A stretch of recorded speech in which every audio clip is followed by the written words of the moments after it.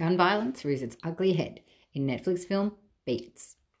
18 months after witnessing a shooting in the neighborhood that he lives in on Chicago's South Side, teenager August Khalil Everidge is still suffering from a severe case of PTSD. He's barely left the house in that time and has instead been throwing himself into the art of mixing music, and he's gotten good.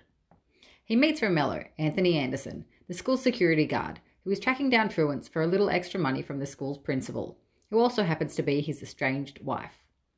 Coincidentally, Romello is a former music manager with a bit of a shady past. He sees potential in August. So too, he sees a chance to return to life as the musical big shot that he once was, the one who could provide for his wife. Can Romello help August overcome his crippling panic attacks and fear of the outside world so that he can bag a banging music career and the girl of his dreams? Or will his hunger for success cloud his judgment and cause the whole scene to implode? One of Beats' best assets is that it feels so much like a true story that you're never sure which way it will go. This is one of only a few full-length features from director Chris Robinson, who's mostly made a career from directing music videos, as has the editor, David Blackburn, which might explain why any scene cut to music is so damn good. Beats' storytelling is not quite as strong as the plot itself, but it's a pretty forgivable flaw, as its slower, less interesting scenes are sandwiched between a stylistically strong start and finish.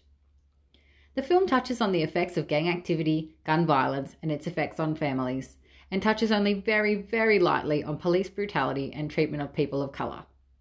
It doesn't bring anything eye-opening to the table, nor does it attempt to offer up solutions. What it does well, though, is deliver the message that no single person can bear the weight of these problems. And this is likely a message that teens living in poor neighbourhoods where gangs and racism are commonplace will benefit from hearing.